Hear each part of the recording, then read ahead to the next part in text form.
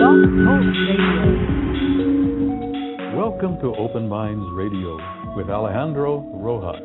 Open Minds Radio is your UFO news authority, presenting evidence and the latest news regarding the UFO phenomenon. Here's your host, Alejandro Rojas. That is I, Alejandro. Thank you, Mr. Dean, for that lovely introduction. You are listening to Open Minds Radio. We are your UFO news authority, and we have a great show today. Some good buddies of mine, Debbie Ziegelmeyer and Chuck Zukowski. Debbie is the state director for MUFON in Missouri, where there has been a lot of UFO action outside of Kansas City. Jason and I have been talking about UFO sightings out there, debating a little bit about what might be being seen out there. And so we brought on the person who's in the know, and she's going to tell us all about which I didn't know, they're having all kinds of even more sightings than we've been talking about out there. So they've got a lot going on. However, we're also going to talk about, I talked about this a little bit on the last show, the 37th latitude line, and how when I looked at UFO hotspots, I saw the states along that line in central United States were all hotspots. So we brought Chuck Zukowski on because he had sent me some information a few weeks prior and said, hey, I found that along the 37th latitude line, there's something strange going on here, and he even called it the paranormal freeway. I kind of was like, yeah, whatever, and I deleted the email. No, I just kind of set the information aside and decided to revisit it later. But I was shocked that, because I was working on this hotspot stuff, that when I come up with that map, I showed something similar to what he had seen.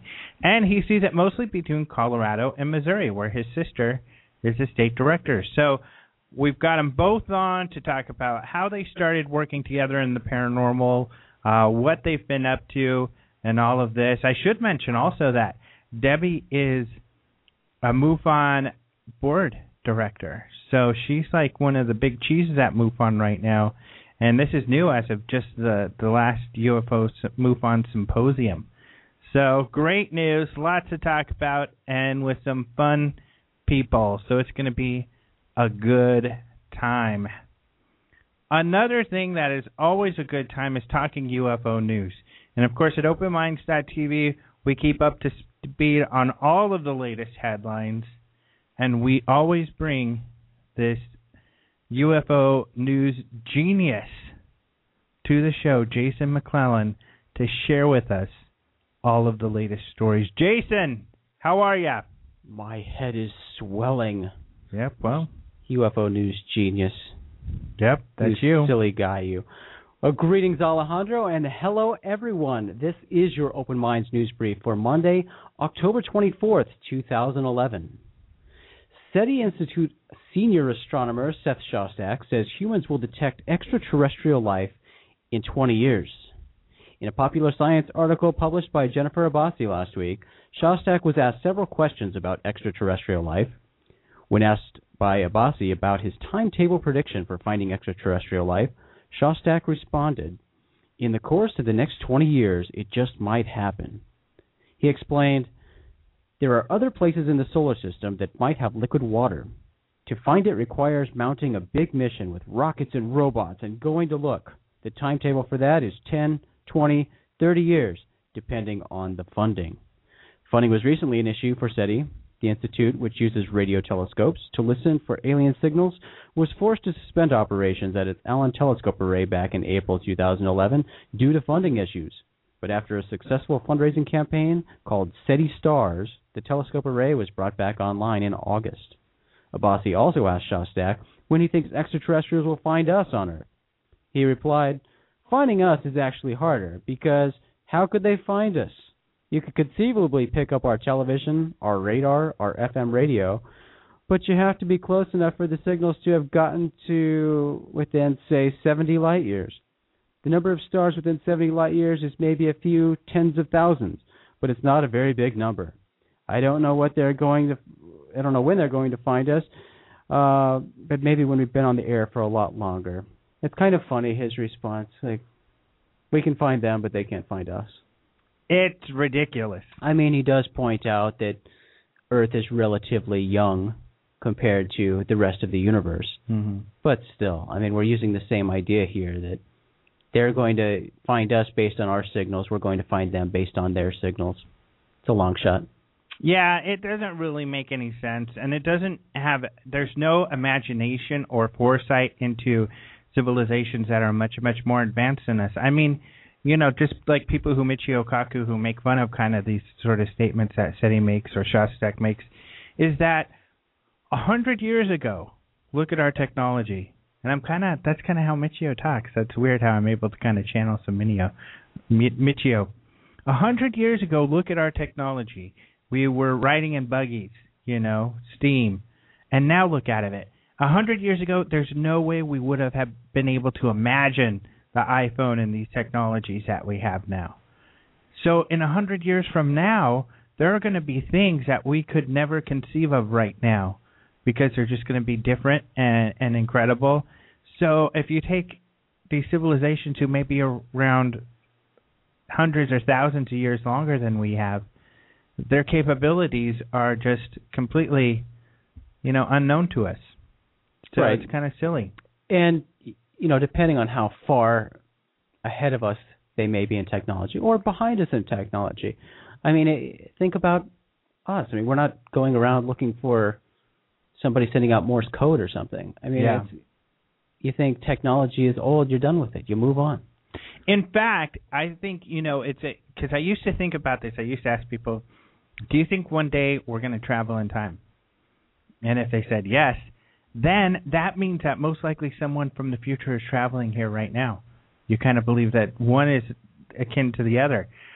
And it's similar. If you believe there are advanced civilizations out there that are, let's say 1,000 years more advanced than us, then they probably have these monitoring technologies that are so far advanced what we may have that it's very possible, if not probable, and some of us believe it's happening, we're being monitored right now. It's not that hard to conceive, I don't think. But also, you know, I do like to point out that we do like to jump to that generalization that extraterrestrials are so far beyond our technology. We like to do that huge grouping, all extraterrestrials together. And, you know, I'll throw out the Star Trek scenario. You have many different types of extraterrestrials, and they're all on different levels. I mean, look at the Ferengi. They were morons. Morons, Alejandro. No, they were very fiscally intelligent. They certainly liked money. I wouldn't call them intelligent.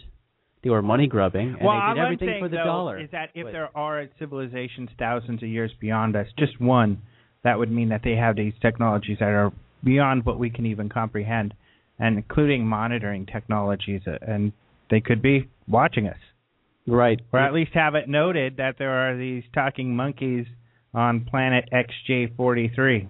If they have any interest in our old television shows, yeah. Well, no, not even with radio. There's multiple ways. There's light. We've been sending out light, electric light now for a number of years.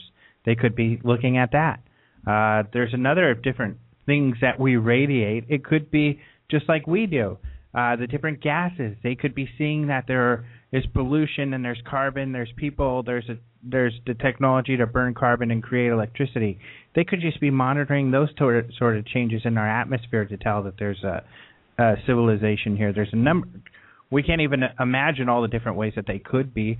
Who knows? Maybe they can even just monitor our brain power. There's some sort of energy. We don't know. Don't freak me out. Yeah. I'll tell you what, if they are looking at our light, they certainly could not have missed the beam of light coming off the Luxor casino in Vegas. Maybe the Luxor, awesome. When they switched that on, there were a bunch of civilizations that were like, what's that? Holy cow. That made contact for sure. Yep, there's some crazy monkeys on that planet that are gambling their butts off. I hope they don't view us as monkeys. I like monkeys, but... I would be honored to be viewed as a monkey. I love monkeys. They are pretty cool. Yeah. Well, in other news, Alejandro, Gary Travis, a resident of Myrtle Beach, South Carolina, recently shot video of multiple UFOs in the night sky. Travis initially thought this series of offshore lights could be airplane landing lights, but after observing the behavior of the UFOs, This veteran pilot with 40 years' experience ruled out airplane landing lights. He explained to NBC affiliate WMBF, "These lights seem to snap on and off, like someone flipped a switch. I even saw them rotate around each other, and that's not going to happen on an airplane." When it comes to UFO sighting reports, pilots are typically thought to be highly credible and reliable witnesses due to the training and experience related to objects in flight. Journalist Leslie Kane's 2010 New York Times bestseller, UFOs, Generals, Pilots, and Government Officials Go on the Record, features eyewitness accounts from multiple pilots for this very reason. According to WMBF, UFOs are reported fairly frequently in the Grand Strand area of South Carolina, which includes Myrtle Beach. Travis says he has never seen anything like the mysterious lights he recently observed. And after we reported this story last week, Gary Travis contacted us and clarified that his video was actually shot in Ocean Isle Beach, North Carolina, rather than Myrtle Beach, South Carolina, as originally reported. Ocean Isle Beach is approximately 20 miles north of Myrtle Beach. And according to Travis, this incident was the fourth time he'd seen these orange lights in Ocean Isle this year. The 3 previous sightings occurred back in June. Travis recently uploaded his original high-definition video of his latest sighting and explains that, quote, it captures a dozen total objects at random points. Note that the large orb at the top is the full moon, and the lights on the horizon in the distance is a lighthouse. A comment left on Travis's YouTube video suggests that the lights could be military flares, but Travis responded, "One of the lights I didn't record was observed cruising horizontally at over 100 miles per hour. I've never seen a flare do that. I guess you had to be there like I was." That's the whole thing with these investigations, with people like this guy, is that he's an expert witness. He's a pilot, and unlike some skeptics, I do believe that pilots are more educated on what they see. I agree. Just that, because they have the education. But unfortunately, the video and the photos, it's hard to really determine anything for us who weren't there off of those things. So even these people commenting, well, that looks like it could be this or that, which sometimes skeptics do, it's hard unless you're there. The best thing you can have is just someone on site, an expert witness like this. What's exciting about this story, too, is that he got a hold of us and sent us some more stuff, which is really cool. And that's all you can do is just evaluate, which is typical for MUFON. They evaluate the credibility of the witness, in this case a highly credible witness, and what he saw. And unfortunately, the video, it's difficult to say it's something indefinitely Yeah, I mean, this particular story, the witness testimony counts for a lot, and that's the strongest part of the story. Because like you said, you look at the photo, you look at the video, and it really just looks like airplane landing lights. Mm-hmm. And right there at the very, very beach he's talking about, there's an airport right there. Mm-hmm. So, one would think, obviously, that's airplanes coming in for a landing. But you have this pilot there who is there frequently. He has 40 years experience. He knows what landing lights look like. Yeah. And he describes other behaviors that weren't captured on video, but, going on his word, there were these other behaviors that aren't airplane behaviors. So yeah. If he was just some normal guy, someone like me, someone who's maybe someone that's not related to a pilot Joe or Lunchbox. Something like that, a Joe Lunchbox, then maybe you could blow it off a little easier. But I think these cases are a lot more interesting because I've talked to a lot of these people, and they're not arbitrarily calling everything a UFO, especially a pilot. They're certain about what they see. Correct. We have another story here. Cameras at Lincoln Airport in Nebraska recorded a bright object streaking through the early morning sky on Wednesday, October 19th, as it shot toward the Earth.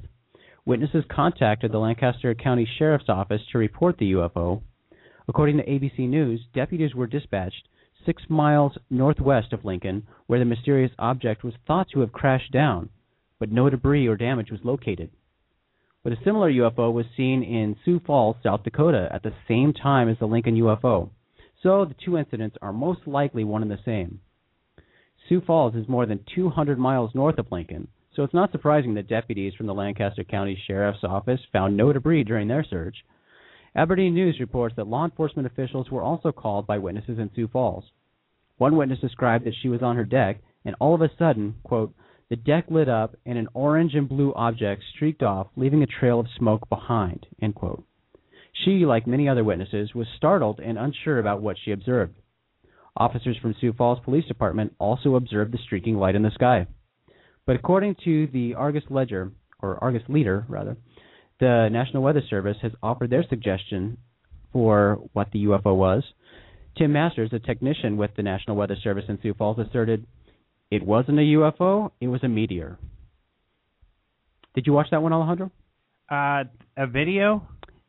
It's actually I think there was a video with it, but mainly the still, well, yeah, it was a video. And it has a streak. It lasts like 4 seconds long. The streak of light shooting down. I don't remember. I read the story, but I don't remember the video. Yeah, just a streak. It definitely looks like a typical meteor would. So it's difficult to tell anything beyond that. There weren't any bizarre behavior descriptions that I saw, but a lot of typical meteor descriptions, and it was seen, like I said, through multiple states. Mm-hmm. So that one most likely a meteor, but unsure. Interesting. It's interesting how we're getting a lot more meteors lately. I guess we have had a couple of comets close, and usually the tail creates debris. But it's interesting, yeah, like the one I saw that was extraordinary. I mean, huge. And usually it doesn't seem like you have many stories of those huge meteorites, except for every so often. There seem to be bigger ones. And the videos of those incredible fireballs. Right. I mean, more people have video cameras now. You know, everybody has cell phones with video cameras, so maybe that is contributing. But you're right. We're seeing so many more stories about these meteors and big meteors that are very bright in the sky that people are seeing across multiple states. And according to astronomers and other people, they say, oh, yeah, meteor, no big deal. They actually happen all the time. But we haven't heard this many reports and seen these many videos of such bright meteors like this year. This year's been crazy with those. And, I mean, I've been doing, we post the news stories on the website on a daily basis.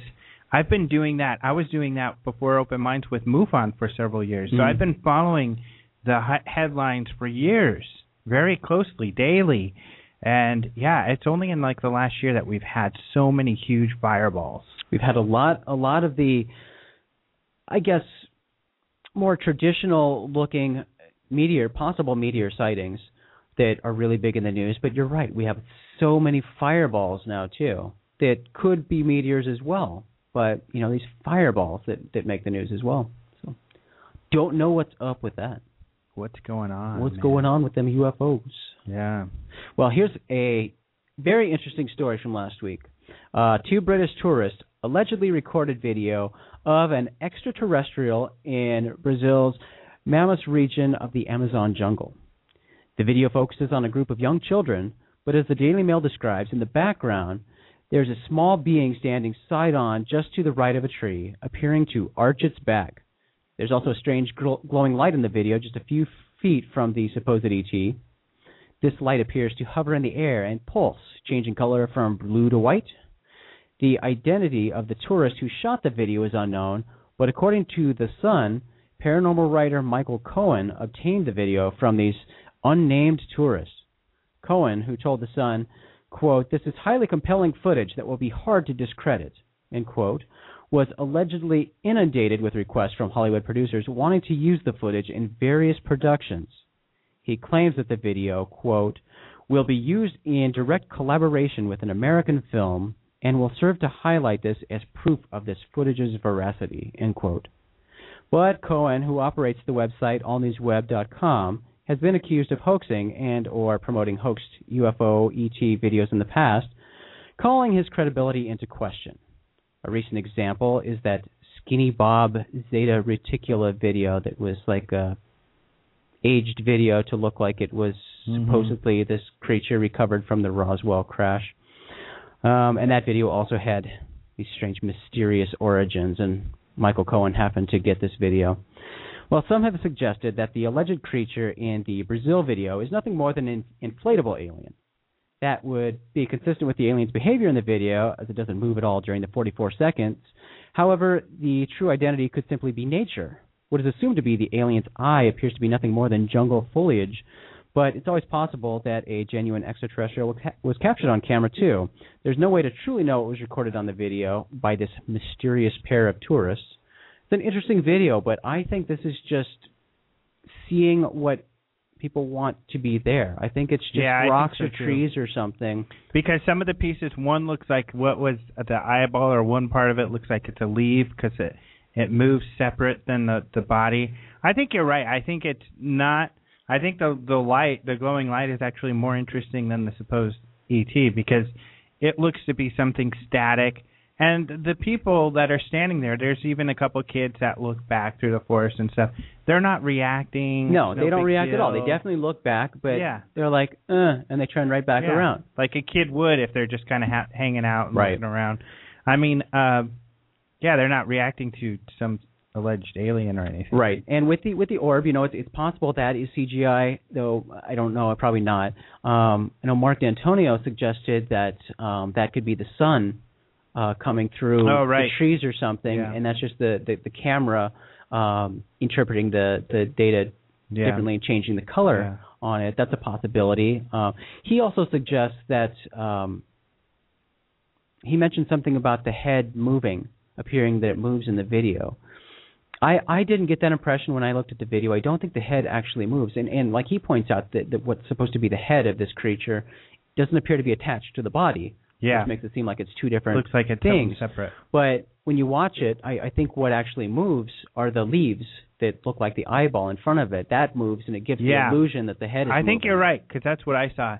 The other thing is interesting on this one is, or with Cohen, I don't know that he's ever hoaxed anything, but the Russian one especially, where the Russians supposedly found this alien and it turned out to be chicken and bread. Right. I mean, he denied that was the case, even when the people who made it admitted it, and he suggested that, the government tricked him into saying that when the thing was obviously chicken and bread, it was not real.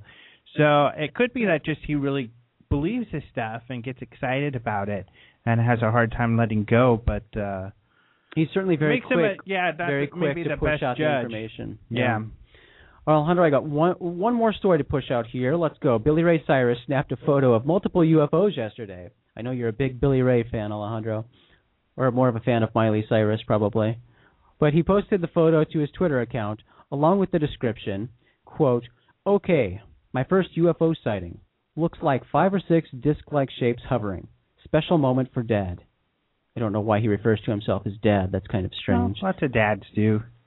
Especially because, something that because he was going to make that show with his kid, debunking UFOs. Well, and I think anymore, most people know him for being Miley Cyrus's dad. And in fact, what was it, the Daily Telegraph?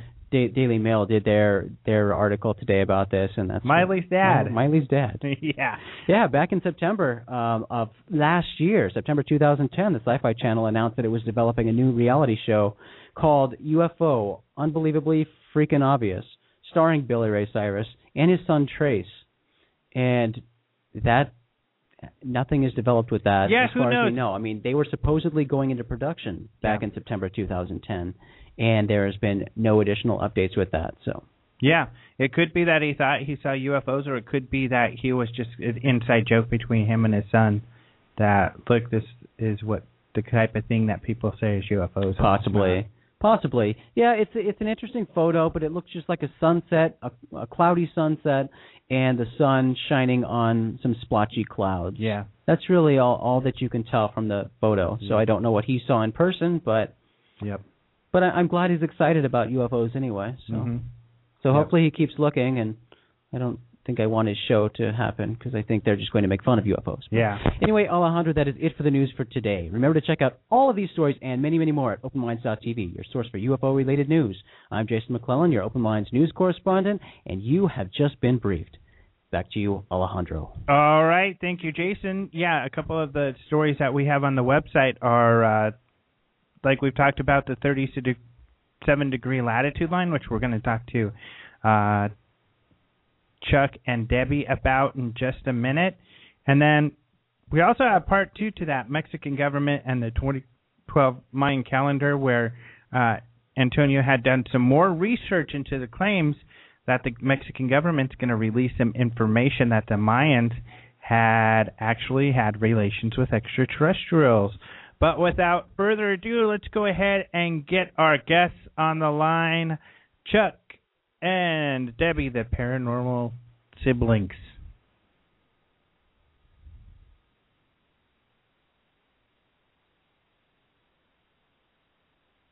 It is wonderful to have on the phone 2 of my best buddies. In general, the paranormal siblings, parasibs.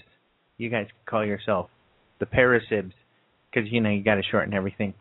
Chuck Zukowski and Debbie Ziegelmeyer. Hello. Hello. Hello. The only brother and sister paranormal team in the United States as far as we know of the world. Thank you very much. There's probably others, but who knows? Oh, we're not as good as come on, really. No, caliber? Really, our caliber? Come on, really? Seriously? Exactly.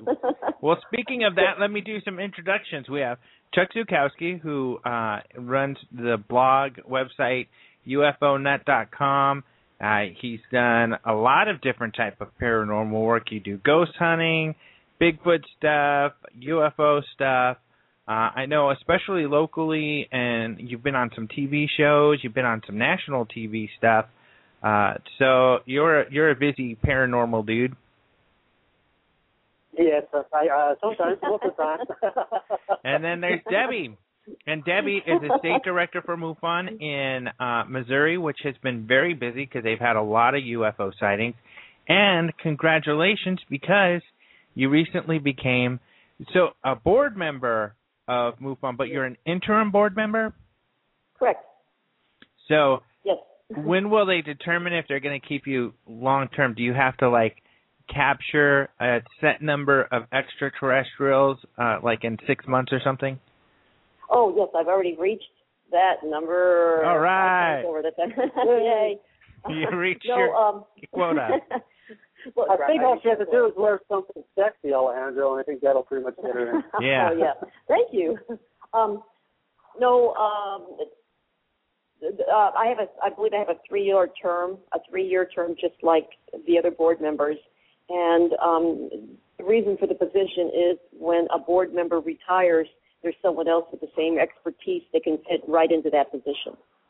And so I have somebody. What? Oh, I was going to say, I have an Italian friend in Florida that has links to the mafia. We could start knocking off some board members so you can get in there quicker. Oh, hey, I like them. These are my friends. Yeah, come on, let's keep it legit. Oh, well, I thought that was legit. Nah. That's the wrong field. No, it's the wrong field. I'm sorry, Debbie, go ahead. Hello. Hello. Anyway, that's how it works. How it works, there's 3 of us, and as soon as there's a position open, then I would move into that position as that member retires. Okay, so that makes sense. So it's a 3-year deal, and they just renew that every 3 years. Correct. Okay. Right. Cool. Well, great. Congratulations on that. How's it going? Busy. Yeah. I've already got tasks. Yeah. Yeah. So very, very busy. Especially here in Missouri. We'll get into that later. Yeah. Are you the only one, a board member who's also a state director? No. I think most of them. Let's see. I think most aren't. Most are. Correct. I think most are. Oh, they are? Well, Cliff just became one, but John isn't, or Tom Dooley isn't. Or he is. They were, I believe. I think Jan Harden. Jan Harden is he assistant now? I think at one time he was. I'm not really sure. Well, the 3 of us, the 3 new interim board members are. And I know some of the other ones aren't, but I'm sorry. I'm babbling here a little bit. I've had about 4 hours sleep a night for the past 2 weeks. Oh, no. We've got a UFO flap going on in the state of Missouri. Yeah, you guys are super busy. So we'll talk about that, too, because, as far as states go, Missouri is one of the busiest. So there's one question I want to ask before we get into some of that, though. I can't remember the details, but I remember that for a period of time, you, Debbie and Chuck, you didn't know you were both into the paranormal. And then you discovered that about each other and then started getting really involved. How did that happen? Well, what happened was we were both abducted, and then we saw each other up in the craft. And we said, hey! And she said, hey! And that pretty much started it right there. Yeah, I said, that's wrong. That's my brother. No, come on. Family reunion, wasn't it, Debbie? Yeah, we did a family reunion in early Thanksgiving, and we got to talking about Roswell and found out we were both doing research. Chuck had been there, I had not, and we planned our first investigation, our first road trip together, and that was, I think, 2000? And it's kind of been... Yeah, 1999, around 2000 is when we really started looking up. Right. How funny, was that shocking to you? No, because, what was funny, though, was that he lives in Colorado and, I live here in Missouri, but we got along so well considering that, we're brother and sister. We really didn't hang around together when we were kids, but I watched the same movies. We watched the same TV shows. We would come back at each other. We had our favorite lines that we knew. We were shooting lines from Caddyshack back and forth to each other, and the rest of the family thought we were crazy. And then it just kind of went downhill from there. So you were like, well, this is my craziest sibling, so they're probably into this stuff. Well, it turned out that we have 6 kids in the family, and I have 3 older sisters and 2 younger brothers, and we just had so much in common. I'm sorry to say, sometimes my other sisters are a little jealous because Debbie and I do so much together. Because we have this hobby that we really have a love for, and obviously you have to have a love for this to be able to do this. Because if once you think it's work, then you obviously don't want to do it because that's what we do for a paycheck. Right. But when we started talking and like Debbie was saying, quoting movies, and then it turned out a lot of the movies, the science fiction movies, we watched and stuff, and I realized we need to get together and start doing some investigations together, and since then we've really built a strong relationship with each other based on ufology and sharing knowledge back and forth, and that's how if it wasn't for this sharing knowledge back and forth, I would have known about how much of an impact Missouri was with the 37-degree latitude thing. So, there's some really big trade-offs and payoffs, I should say, for having a sister in another state that's involved in this. Yeah. And being a brother-sister team, too, I look at things from a different point of view than Chuck does. And so we complement each other very well. I look at something, I'm more, Chuck's analytical, but I see things differently.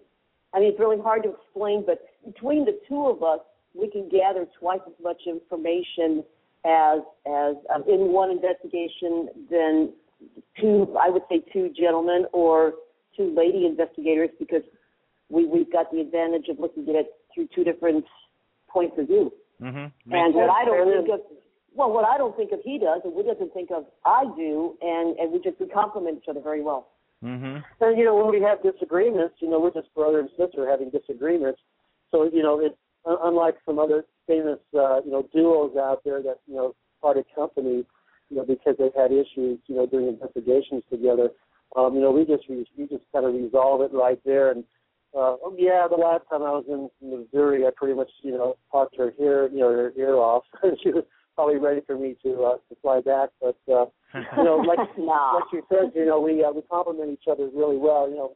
She's a little bit of country, I'm a little bit of rock and roll, and it just flies together really well. Well, and like Debbie was alluding to, I think the male-female thing, because Debbie can say, Chuck, you can't do that because that's sexual harassment, and Chuck can tell Debbie, no, don't do that because then we'll look like sissies. So you can see from a different point of view. No, actually, she's not even that polite. She just hits me. I just smack them, right? She just smacks me, and then I kind of know, okay, I stepped over the line. But it worked out really well, and we've actually gained a lot of information through some of the investigations, especially Roswell, just based on the way that she thinks and the way that I think, and it kind of it's like like two half circles that kind of meet for a full circle, and we get a full circle of knowledge here. So, I think that's why some other people I talk to, they go, that's really cool. I can't believe you actually do this with your sister. And not only that, but because there's a sibling trust with each other, we can go into places where I'd be afraid to take someone else that I'm not really that familiar with into a situation where there's a lot of danger involved. And people out there listening, there is a big danger doing UFO investigations. I guarantee it. There is. You get followed. You get, people watch you. They know everything about you, and you have to be careful not to step over the line. Step over the line, and you'll be one of the 2,600 people missing every week in the United States. We have close to 850,000 people missing every year in the United States without a trace. So, and you think those are UFO people? I'm thinking some of them are, and I think some of them, obviously, there's other reasons. But, it's just still kind of scary statistic when you look at it. And, especially when you start looking back in the days where supposedly we had contracts, with the government with aliens to allow abductions, and makes you wonder how many abductions went wrong and who didn't come back home. And, these are just thoughts that just kind of fly through your head. But when you're out in the middle of the night, doing an investigation, you got your sister beside you, that, you can trust, I can trust my sister, she can trust me, and we have this kind of we have a really good idea of how each other think. So a lot of times, we'll be thinking the same thing, and we don't have to, it just kind of flows a little better. And besides, I think I can outrun her, just in case I have to. No, I don't know. Chuck's making himself sound like a sissy now. Oh, I tell you what. He has a sissy unless he has his sister with him. That's right, yeah. I'm a sissy without my sissy.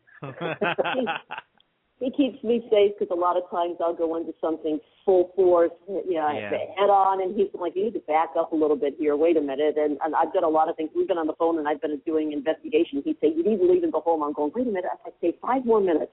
Yeah. So, we complement each other very well. Yeah, I said, you should be 5 minutes on the road already.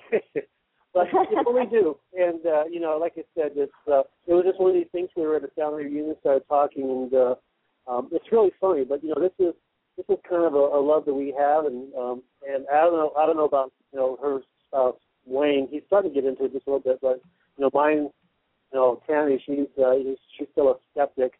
And that kind of helps me. It compliments me in a way where I have to make, my investigations almost bulletproof because, I have the number one skeptic living in the house. But it's nice when I do investigations with Debbie because I can just be open and free and not have anybody laugh at me. Right. So, yeah. Well, and something else, too, that I wanted to bring up, that was that when we interview witnesses, there's a lot of times Chuck will start talking to somebody and I can see him start to back off. Well, now all of a sudden, I'll step in and they'll feel more comfortable. And it works both ways. There's a lot of times that we'll be interviewing somebody who's former military. They can relate more to Chuck than they can to me. We've got a witness who maybe has had a traumatic situation that's a female. She can relate more to me. So between the two of us, we've got a lot of that and equipment too. So between the two of us, we can make our witness feel comfortable. We have what equipment I don't have, he has. We share expenses.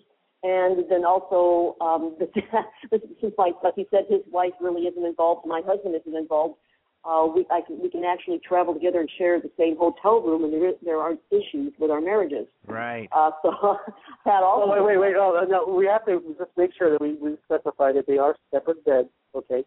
Oh, absolutely. Ew. We're not from Arkansas. No friends. No friends to anybody out there from Arkansas. I think people will understand that. But seriously, it really helps out. There's one particular case where Debbie actually held down the witness. So I just beat the hell out of him, and we got the information we needed. So that really worked out well. No, actually, in real life, what happened was we were doing an investigation in Roswell. Well, not in Roswell, but in Lincoln County, and Debbie is more familiar with, country folk. And because of that, she was able to understand things and be able to help, when we were kind of communicating with the ranchers there. And not only that, but she found some evidence. I don't mind saying that, I think it was Don Smith had some evidence. He was trying to figure out something that a rancher had written, and she read it. She goes, well, that means that means that, and that means that. She gave it back to him and said, you're done. And he's been working on it for a while because she was able to read it, and she knew what ranchers, how they think and how they would write. She figured it right out. So, I mean, that's really a plus, especially from, when it came to another investigator that couldn't figure it out. So luckily I have that commodity, that asset with me when we go on investigation. So that's pretty cool. So I really enjoy it. I wish other people are out there too, that have that opportunity. Yep. Oh, I appreciate that. Yeah, we use words like cipher and, but That's right. One ought plus 1 ought plus. Yeah, I thought it was Pig Latin, but she knew exactly what it was. But no, seriously, it does help out. And we got some really cool witnesses in Corona and also in Lincoln County, right there at the debris site. We took you out there that one time. The rancher that lived close to that, that area. We pulled over and talked with them. She just jumped right out, and it was like, they knew each other forever. So that's, that's a plus to have that. They expect a certain type of respect. There's respect among country people, and if you're in their territory on their land, you pull over when they start to pull up and let them greet, and you talk back and forth. If you just breeze on by them, there's issues. Yeah. So, I mean, there's this thing, this protocol. I'm just used to country protocol out here. Yeah. It's basically, it's simple. Well, cool. That's I mean, right. It is cool. It's helpful, and you're a unique group, so it's cool to have you both on today. But let's get into this 37-degree, and, of course, this will start in Colorado, kind of where the story starts, and then move to Missouri, and we'll probably end with all of the exciting stuff going on in Missouri. But, Chuck, this kind of started when like I had written about, I just posted a story today on all of this, and then you have a blog, of course, on all of this. But it started when you were trying to look for a correlation between your cattle mutilations and then these earthquakes took place, right? Yeah. What happened was I've done enough cattle mutilations now within the past 2.5 years. You and I actually. You've investigated enough cattle mutilations. Yes, I haven't done my investigation. Thank you. See how she compliments me and helps me out. More people are going, now we found out who's doing it. It's a damn UFO lug guy. So I've investigated enough of them, and you helped me with the first one, where I'm starting to see a correlation of evidence now of symmetry and some other things that are in common. And so I've been kind of following that, and I was putting some stuff down, getting ready for the Midwest UFO conference in Kansas City, Missouri. And literally, it struck me, and what struck me was the earthquake here in Colorado. It was a 5.3 magnitude earthquake, and it was centered somewhere down by, the border of Colorado and New Mexico. And I thought, well, that was lovely. I was actually working on my PowerPoint when that happened. And the next day, it was just within 15 hours, I'm at work, and then there was another earthquake, and that was in Virginia on the East Coast, and that was a 5.8. And I have a cool little app on my smartphone that I can keep track of earthquakes. So I got on real quick, and I looked at the Colorado one, and I said, I have 37 degrees. I started thinking, wow. Because I was looking at my cattle mute stuff last night, and I was realizing every one of the cattle mutilation investigations I've done in San Luis Valley, and good part of San Luis Valley is 37-degree latitude. Then I looked at the Virginia one and went, oh, my God, that's a 37-degree latitude. Then I went a little further, and I started doing some research when I got home from work that night and realized that the Colorado one, that the earthquake fault runs north to south, not east to west. So there's really, it's called the Sunday Crystal Fault, in Colorado, and there was no way that could have been in common with the Central Virginia seismic zone or its fault that ran north to south. So they can't be related. They actually aren't. I mean, it's impossible. There's just too much land, too much stuff in between. And I'm thinking, wow, that's 37 degree latitude. So that started to spark me. I went, wow, I need to look into this and see what's going on. So I started researching exactly like you were doing, with the UFO hotspots, across the United States. So what I started doing is I started looking within a 37 degree latitude zone across the U.S. and seeing what type of sightings, were occurring in those areas. And originally, I spent a couple of days doing that. I ended up with, well over 55, 60 sightings within, a year or so, just within the last year that happened in that area, or within, across the U.S. So then I go, well, that's interesting. I noticed a couple pop up in Missouri. So I go, man, I got to call Daddy, because if anybody knows about any type of UFO sighting in Missouri, give him the guy, so to speak. And so I called her up, and she said, "Oh my God, let me start looking at this when I get back." And it was just a few minutes, and she just jumped right on it and started looking at it. She goes, I've got this sighting, all this has happened, and I can, you can talk to her about those sightings. It's a pretty cool sighting. The Joplin lights, they fall in the 37 degree latitude. I mean, all this stuff, and then Ken Storch. Ken Storch, right. Yeah, if you did a cattle mutilation investigation in Missouri a year or so ago, now it's 37 degree latitude. And so I'm thinking, now I got Colorado and Missouri, and I got these other states. I'm going, holy mackerel, what the hell's going on here? And that's how it started. And then you found your paranormal freeway. Exactly. Then I started mapping them all and looked at it, and I was thinking, oh my gosh, this is really, not only that, but remember the Mantell incident? Which one? Where the Mantell, wasn't there when we went up and chased the UFO? Uh-huh. Yeah, that was a 37 degree latitude. Also, I thought that was kind of interesting. Dulce is real close to it. Aztec crash is right on the border. I mean, you're right there. Area 51 is in 37 degree latitude. I'm thinking, wow. I mean, I mean, seriously, I'm married to a skeptic, and so I still have to be somewhat skeptical. But all of a sudden, getting all this information, it hit me in the face. I'm like, how much information do I need to get hit in the face before I realize, you know what, this isn't just coincidence anymore. It's something real about this.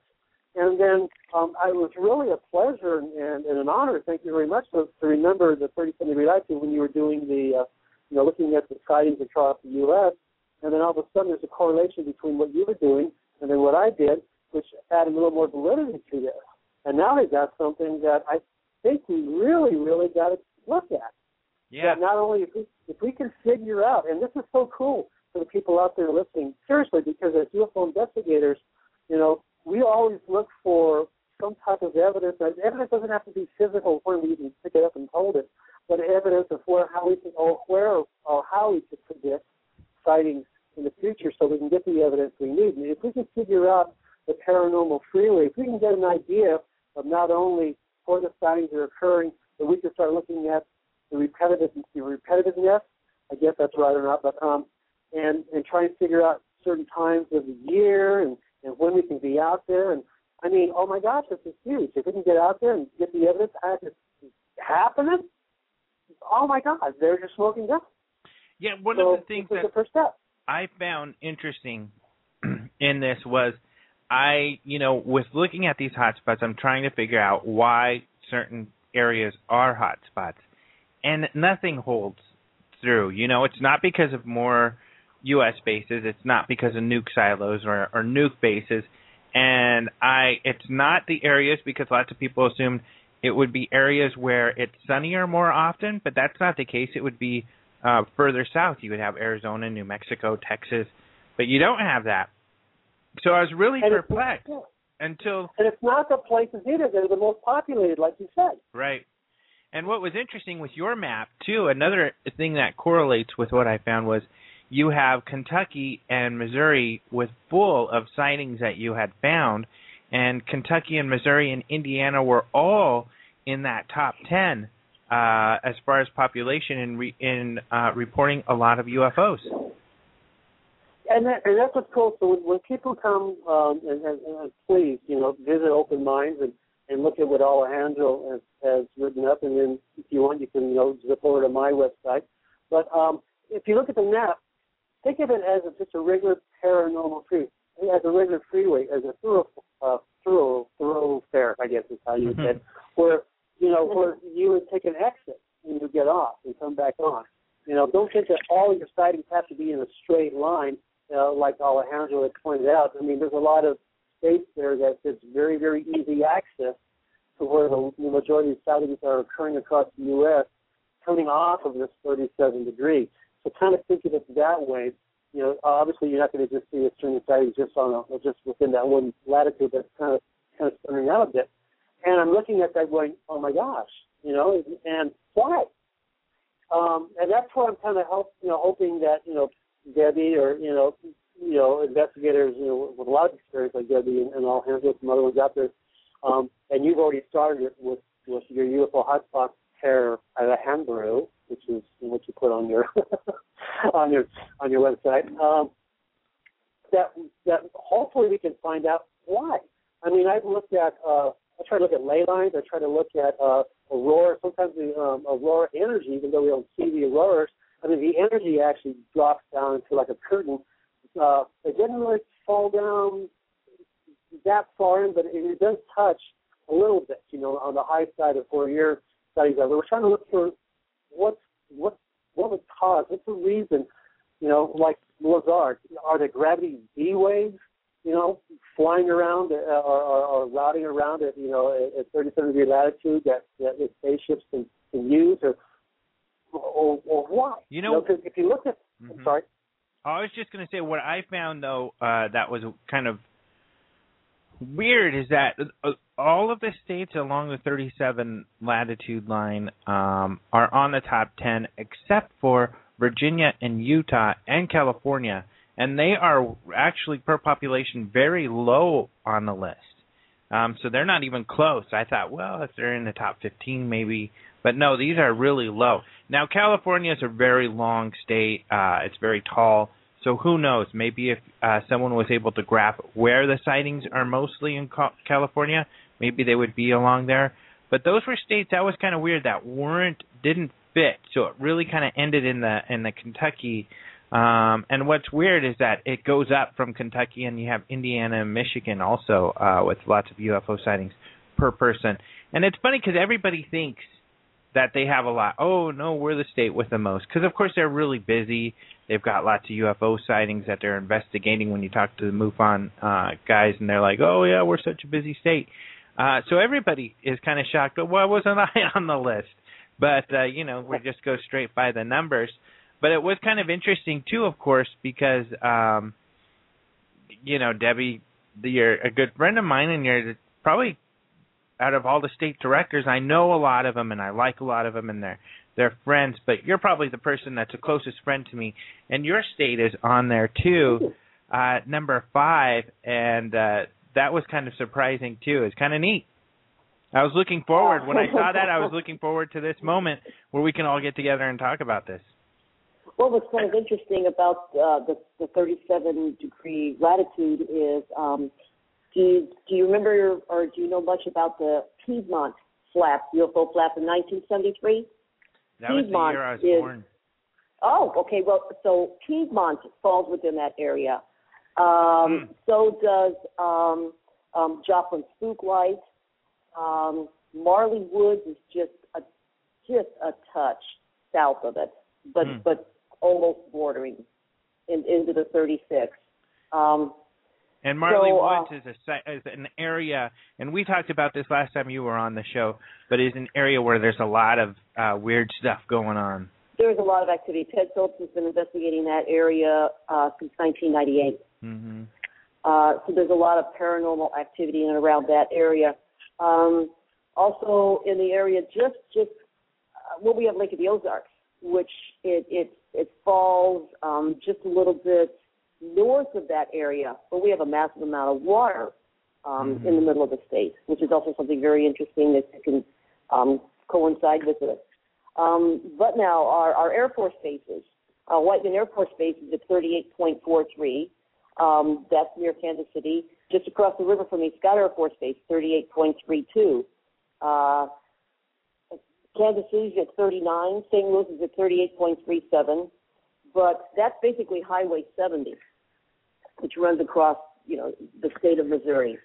So I would think that they'd run their if someone's going to have a UFO highway, they'd want to run that a little bit north or south. You don't want, that. But it's interesting though that our bases are we've got Whiteman Air Force Base and Scott Air Force Base, one in Illinois, one in Missouri, and we got Scott Air Force 38.3, Whiteman 38.4. Well, and McConnell's even closer, which is in Kansas. Oh, right. Mm-hmm. But I'm just across the river from Scott, and Scott is where the supplies. When we go overseas to Iraq and Afghanistan, the supplies are coming out of Scott Air Force Base. The B-2s are coming out of Whiteman. Now, as for Missourian sightings, do you find that, and maybe, I don't know if you'd be able to correlate this or maybe just anecdotally, do you find that a lot of your cases are concluded as unresolved or unknowns as compared to other places? That might be hard to answer. You mean, probably so. And the reason for that is, if we were there and actually seeing what's going on, I think what I had so far this year was we had, as of September 30th, before we had this additional 55 cases in October, we had 127 cases in CMS cases, case management system, called into MUFON, Missouri MUFON. Out of those, we had 92 of them that were unknown, 24 identified, 7 hoaxes, and we had 4 insufficient data that, that we were still working on them. And in that time period, 53 of those in so far January through September were in the Kansas City area. Mm-hmm. We had 34 reported just in August. So you're talking the first 9 months, we had 127, 92 unknown. Mm-hmm. And it sounds like a high amount, but, if someone says, I saw this thing and it shot across the sky and, it did these funny maneuvers and it's gone. I mean, you can't go back and try and reenact that, investigate it. You can go down to the site, take pictures of the sky all day, but you probably aren't going to see it again. It's unknown because we don't know what it is. But out of those 93, I would be comfortable saying at least 25% are truly unexplainable. Mm-hmm. If we had, if we act, and then MUFON, officially, I think they say about 15% of overall sightings that are unknown. Now, is Missouri, I've never known personally, not that I know much about the whole area, Missouri to be known as like a paranormal or UFO hotspot. Is it, as far as you know, I mean, does it have a reputation like that? It depends on the year. 1973 in Piedmont, which is along that 37 degree, there were so many UFOs reported that year. They actually had Walter Cronkite talked about it on the news. Wow. They had people down there, major investigators. So there was a lot that went on. Just not too far from there, Wapapilla Lake, Clearwater Lake, up until the mid-'70s, they saw craft coming in and out of these lakes. And then you didn't have a whole lot going on in the area. Mm-hmm. It seems like in the last year at least, we've had an extremely lot of activity, a high volume of activity in the Kansas City area. Mm-hmm. A lot that we can't explain. So, and then, go ahead. Oh, well, I was to say that it runs to the 2009. We had rectangle-shaped craft. Mm-hmm. Now it's more triangle-shaped craft, and so it runs in spurts. And that was more in the St. Louis area. We were having 2009. We had a lot of people reporting things in this area. Moved now to Kansas City area. Yeah, and we'll talk more about your recent sightings because you've got a lot going on there in the last couple of months. But in Colorado, going to the other side of the paranormal freeway, of course, along the 37 line, there's a lot of interesting stuff. There's the San Luis Valley, which has always been a hot spot for all kinds of paranormal stuff. There is, Air Force bases. One people don't know much about, it's the newest Air Force base, Schriever, which is a very secretive Air Force base. So there's a lot going on there, and really, I don't think it's a bias, and maybe this would help for your input too, Debbie. Because I've always lived there, I've always known or always heard of Colorado, and especially the San Luis Valley being a hot spot. Oh, absolutely. That you can. There's books. There's several books written by several different investigators. I think that's been around the San Luis Valley. I believe a lot of you had Smithy, the horse. And this is more specific to Colorado, so we're talking. This is more Chuck's expertise, which was actually Lady, but that's originally the area where the mutilations started being investigated. The cattle mutilation. And just weekend before last, our good buddy Joe Feck and I, we went up towards the Telluride area of Colorado to do a Bigfoot investigation. We had some Bigfoot sightings over there, and it's a long drive for me to get up there. But Telluride area, where the Bigfoot sightings are, 37-degree latitude. For Tom Cruise has got a house where they have mushroom festival, film festivals. It's a very spiritual place, and that's where a lot of your high-end movie actors and actresses are, vacationing out. It used to be Aspen, but now they're getting homes in Telluride. Sort of like, Crestone is over in the San Luis Valley, and a lot of temple, a Buddhist temple, a lot of religions are setting up, churches and different types of worship areas in the Crestone area, because that's in the San Luis Valley, so 37 degrees. So I don't know what it is, but we're starting to see from the spiritual activity, people just migrating to these areas. Not quite sure why. Maybe they're being driven. I don't know, but it's interesting. We're kind of watching it. Well, and it's always a big question as to why cattle mutilations started in the area and have been in the United States, no doubt predominant in the area, and why it continues in that area specifically. I mean, they've had them throughout the country, but mostly on the Colorado-Mexico border there. Oh, absolutely. Of course, we don't know why, and you're absolutely right. They just don't happen in Colorado. I've been getting reports from not only all over the U.S., but Canada, UK, New Zealand, Dominican Republic, and I'll tell you, this is just happened to me end of last week, actually, because it was a Thursday. I guess I wasn't here this week. I'm sorry. I forgot what day it was. I've been so damn busy, just like Debbie. I actually got a call from a deputy in Idaho that's working a horse mutilation case. It was just between us, because I was a former deputy, and he really didn't want to go anywhere else to talk to the media or anything about it.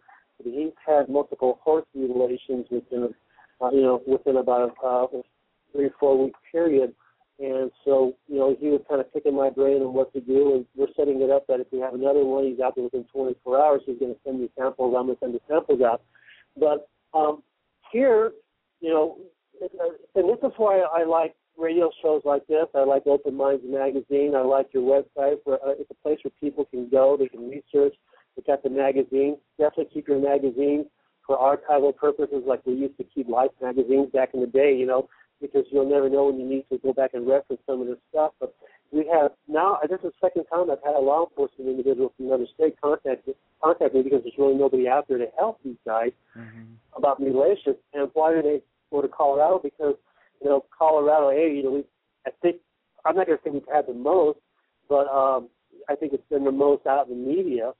And luckily, we've had good people out here in Colorado to initiate investigations. And I'm not saying just me. I'm following some pretty big footsteps of other investigators that fit the path. So, Well, I think though New Mexico and Colorado, one of the two is definitely got the most, and the other one would be number 2. I would say I'd be safe in saying that, but well, you're probably right because we do get, and you're absolutely right, Alejandro. I mean, there's a lot of them going on in the New Mexico area close to the Colorado border that I can't get to because I just don't hear about it. And of course, you know where I live, and we'll be talking 6-hour drives every time there is one. Chuck, you don't.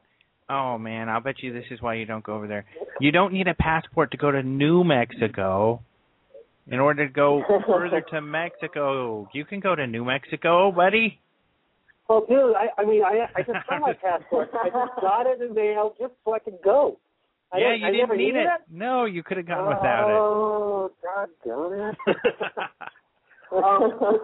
I tell you what, and it's really funny. You hear about the strangest things. I was speeding. I was on I-25 in the New Mexico speeding. I got pulled over by a state trooper, and we were talking, and I wasn't speeding that much. He basically just pulled me over to tell me to slow down, because they'd had some animals going across I-25 in the middle of the night. He was a real nice guy. And what I normally do is when I talk to law enforcement to pull me over, I generally talk to them afterwards. I get a ticket or not. Have you seen anything out of here? Have you? And as it was, not only did they have a UFO sighting a couple of days before, but there also was a cattle mutilation that he actually this was about a year or so ago, and he said they've had a few of them over there near the San Jose area. And the cop had told you this. And the cop told me. But you know what? They're not going to talk unless you talk to them. Yeah. And that's just, and there is a problem with law enforcement. I got shut down out of law enforcement big time earlier this year because they just refused to even deal with it. And it's really sad because that's just the mentality of this particular law enforcement agency where they just shut the door and close their eyes. And yet I've had 2 deputies from other states that are very active into investigating, so much so that they've been online doing their own research, and then they find someone and they call them, and both times it obviously was me, that they called me and I shared every information. And that's I'm setting up, a binder full of information that I'll be sending out to a couple of individuals in law enforcement to help them. So, it is happening. Unfortunately, a lot of people, they turn their back and close their eyes. They're afraid. I mean, we had one rancher, right there when I was talking to this deputy, he's sitting in his car, and we're on the cell phone, and a rancher pulls up and says, "Oh, those are mink." No, they're not mink. First off, I know mink are pretty mean animals, but, first off, the deputy says, "Well, we don't have any mink farms around here. I didn't think we were having mink in this area." But then you have just the ignorance of the people that refuse to even consider and be open enough that it could be something extraordinary. And they refuse. Why do they refuse? Because it would affect their normal way of living. And it's really sad to think that way, but, if their normal way of living is altered in a different way, then it upsets them, I guess. And they just don't want to deal with it. So, they come up with these ludicrous excuses. I've never seen a mink take down not only a 1,000-pound cow, but, a 1,000-plus-pound horse. There's no way a horse will fight off a rattlesnake. Right. What's a meat to a rattlesnake? So, it was just crap, and these were just a couple horses that were mutilated. So, it's sad, but this is what we have to deal with as investigators. You know that. Right. You've been there. Debbie knows that too. Yeah. Getting back to the hot spots a little bit, and I wanted to ask you about Oregon. I've always known as a hot spot. We get a lot of people on our magazine, and we have a lot of people telling us about sightings. We hear about lots of sightings in Oregon, and people will email us and, oh yeah, in Oregon we see UFOs all the time. And I was surprised that it probably out of any state, that's where I get the most of those kind of emails. That, oh yeah, we see them all the time in Oregon. So I wasn't surprised to see them on the list. Nevada, not too surprised. That's where Area 51 is. White Sands, a lot going on. China Lake is not too far away from there, where they do other testing and stuff like that for the Air Force. So that wasn't a surprise. But what was a surprise is not so much Missouri, because I knew about, Marley Woods and stuff like that. But Kansas, Kentucky, and Indiana were on the list. And those were a little surprising to me. I had never heard of those being hot spots or many UFOs in those areas. Had you guys? Well, Kentucky, I think, is famous for Bigfoot sightings, for one. Mm-hmm. And another two, Cape Girardeau is down south. It's not too far from the Kentucky border, and Cape Girardeau, Missouri falls in that 37.18 latitude. Cape Girardeau, 1941, the first Roswell. So with that, and also down there by the Boot Hills, which, New Madrid Fault. Kentucky, yes, I think I heard more Bigfoot sightings than anything else. What about you, Chuck? Well, if you look at Kansas, okay, and you follow that area, it's number 8 is what you put on yours, 8 out of 10. If you think about it, I'm really impressed with that because people all you gotta do is just go to Google Maps, open up the satellite image, and you can see the barrenness of Kansas, flat. Dodge City, 37-degree latitude. Thank you very much. Good old Wyatt Earp. Maybe he knew something. I don't know. But when you look along that area, not only is there, you have mountains. Same thing with Colorado. When you look at that area, it's not like you're shooting through Los Angeles, where you've got a lot of people there. That would make sense. These are areas, and maybe that's again too. Maybe you're in areas where you have less ambient light due to light pollution, and people see a lot more too. But I am just so excited just to look at your map and say, my gosh, here you have these people in these areas where it's kind of barren. And, they're doing the right thing. They're, they see the sightings and they're reporting them. That's cool. Yeah, you have a good point there. And it would be interesting to map up your map and mine with a map of night lights in the country because you're right. The East Coast does not really register much on my map as popular hot spots, but there's a lot more people out there and it's a lot more lit up than Middle America or the West, which is a lot more sparse, and maybe you do have people looking up more out where there are less lights. And then also, you just look at the logistics of the social behavior of people in California in that area, or here in Virginia, Washington, Pennsylvania area, or North. When you get the people in certain areas that are packed with, they may not be the type of people socially that they go out and do things, where if you look at the areas where it's a high, these are people that, we go camping, we do things on the weekends, we get out of Dodge, so to speak, and some of us actually go to Dodge for vacation, and I think that's a big deal, in California. I live in Huntington Beach. I had to drive an hour and a half, almost 2 hours to get to a place where I got out. And here in Colorado, I go 15 minutes, and I'm up in the woods. So it's, I think that might have to do with the two, along with the light pollution, is just the social behavior of people in the high speed states. Yeah. And I don't think that any of us are surprised that Arizona. I was kind of surprised it was number 1, but I'm not surprised it's in the hot spot. Now, I know, Chuck, you were born in Arizona. Were you born there too, Debbie? No, I was born in Grand Rapids, Michigan. Oh, really? Michigan? You guys were all over the place. Well, Michigan's on the map, which I'm not too surprised about Michigan either, because there's always been a lot of UFO sightings around the Great Lakes areas.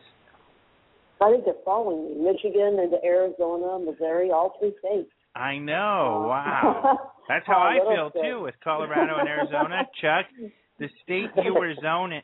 What's interesting is that Arizona is where Chuck was born. It's number 1 on my hotspot map, and out of the 3 of us, he's the strangest.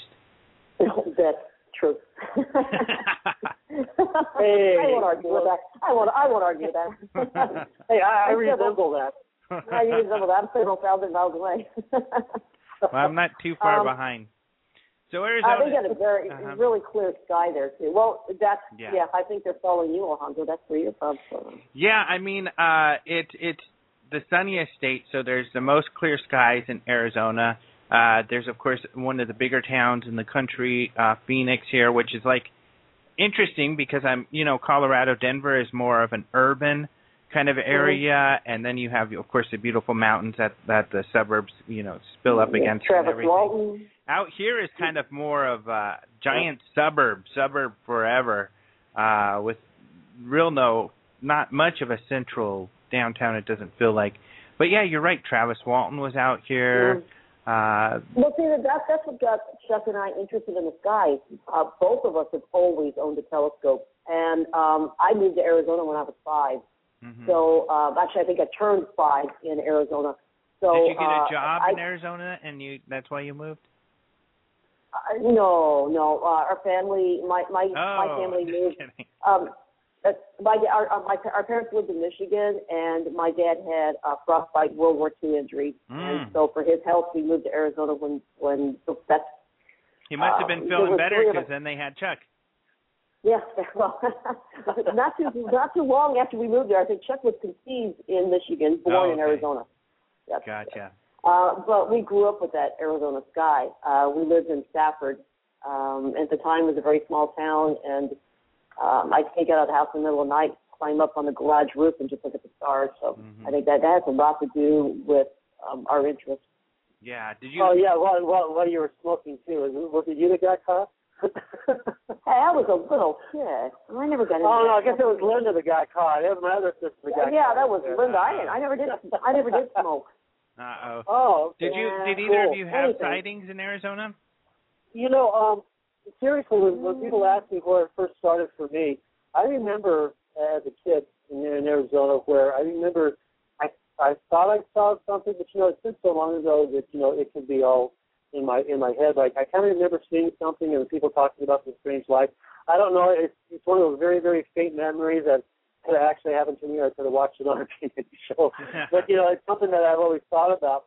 And one of the things that I realized is when 13 years ago, when I moved from California to Colorado, I was going through some old books that I had, and I was looking. Remember those weekly readers, and then the books that we used to have. We used to get books every time with the weekly readers from elementary school. I couldn't believe the majority of books I had were on UFOs. Wow. So, and that was when I was in elementary school. 8, 9 years old. So at that time, I had a real big fascination for, ufology. A couple of dinosaur books, but most of them were basically UFO stuff. So, wow. For me, my love started as pretty young. Yeah. Yeah, and a lot of mine were that too. They were astronomy. And when I was very young, I saw the flying wing go over. They try to say that it was never really airborne, but I was outside. I was maybe 8, 9 years old. You mean the Air Force plane, the big wing? The big Air Force flying wing actually did fly. It went low over our house. I remember seeing it. I remember the propellers on the front. I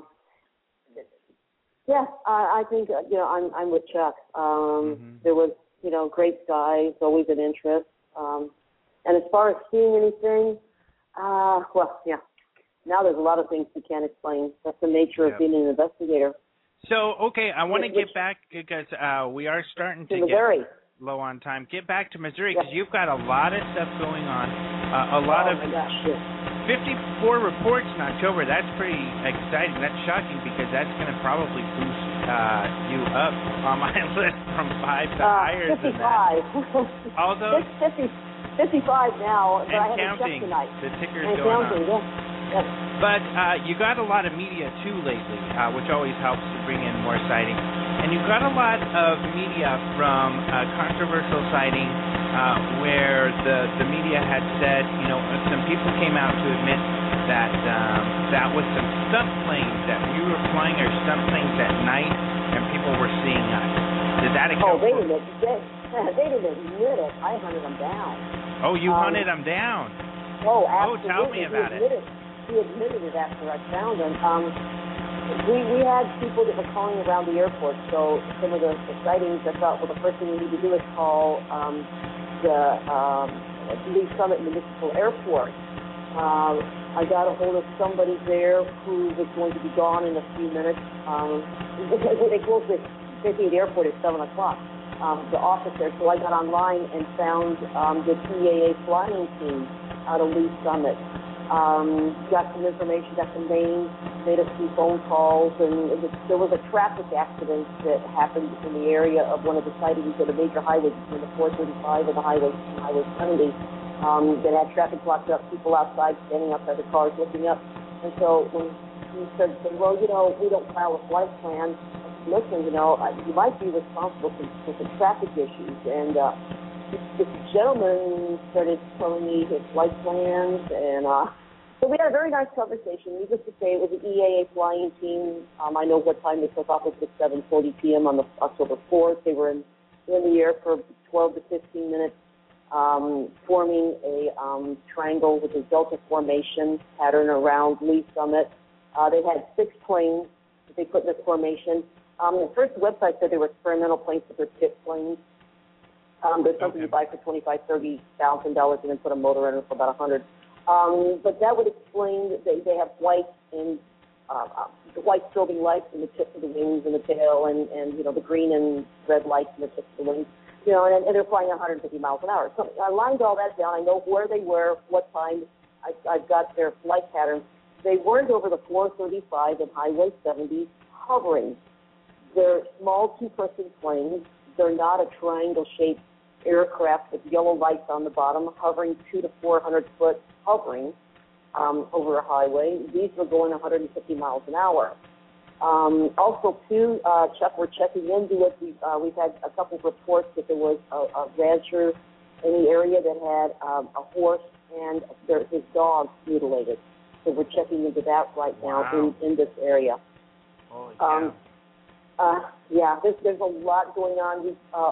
We also know that there's, for some reason, they flew in drones from Texas, about a dozen of those, to Whiteman Airfield. I don't know if it's diversionary tactic. I don't know if that has to do with the fact that they're on yellow alert. So Whiteman is on yellow alert. They're flying the B-2s around. I heard B-2s don't hover. They're also very loud. So if we had 4 witnesses that were standing pretty much outside their vehicles looking up at this intersection, and not to mention all the other people that saw that just didn't bother to file a report, and this craft was hovering over the highway. Wow. So it wasn't these little planes that were doing 150 miles an hour at 1,200 feet, and it wasn't the B-2. How many people reported that hovering incident?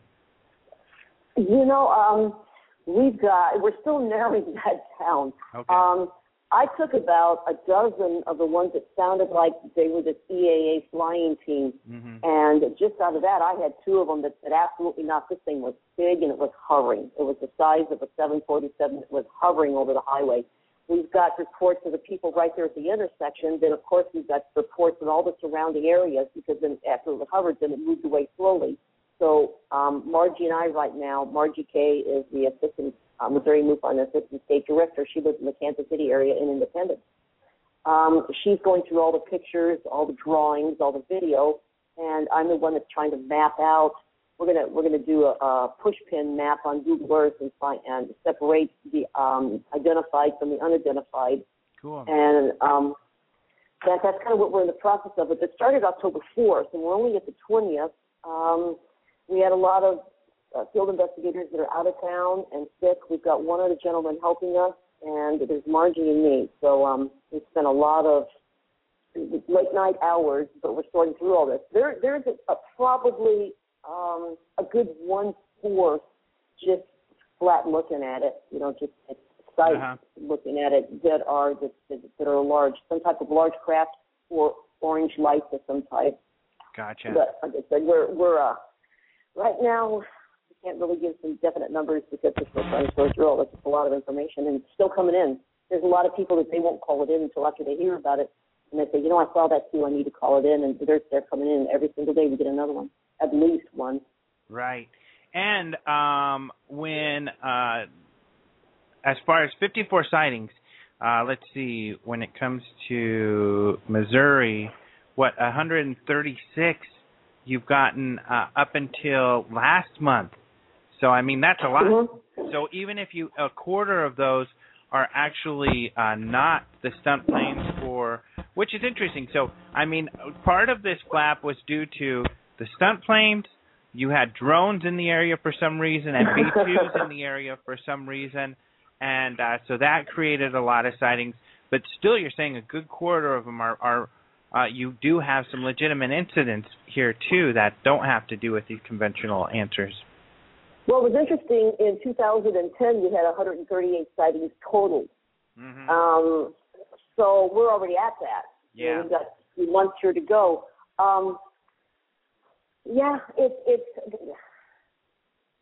Well, what we had to, okay, a lot of the sightings, you know, and that wasn't all of them either. We had the Golden Knights skydiving team. I believe that was in August, and there were their Army skydiving team that they jumped out of a plane that was lit. 4 gentlemen had flares. They just pattered as they came down. That we had a lot of UFO sightings on that. Although when some of the sightings started to come in, people were saying, well, wait a minute, I saw this hovering ball of light, which there was one that was 4 miles from my house. The lady reported that a large ball of light hovering about the 2 telephone poles high in the sky, hovered there, then shot straight up the height of a helicopter, hovered for about 10, 15 more seconds, and then shot east across Highway 55 and into Illinois.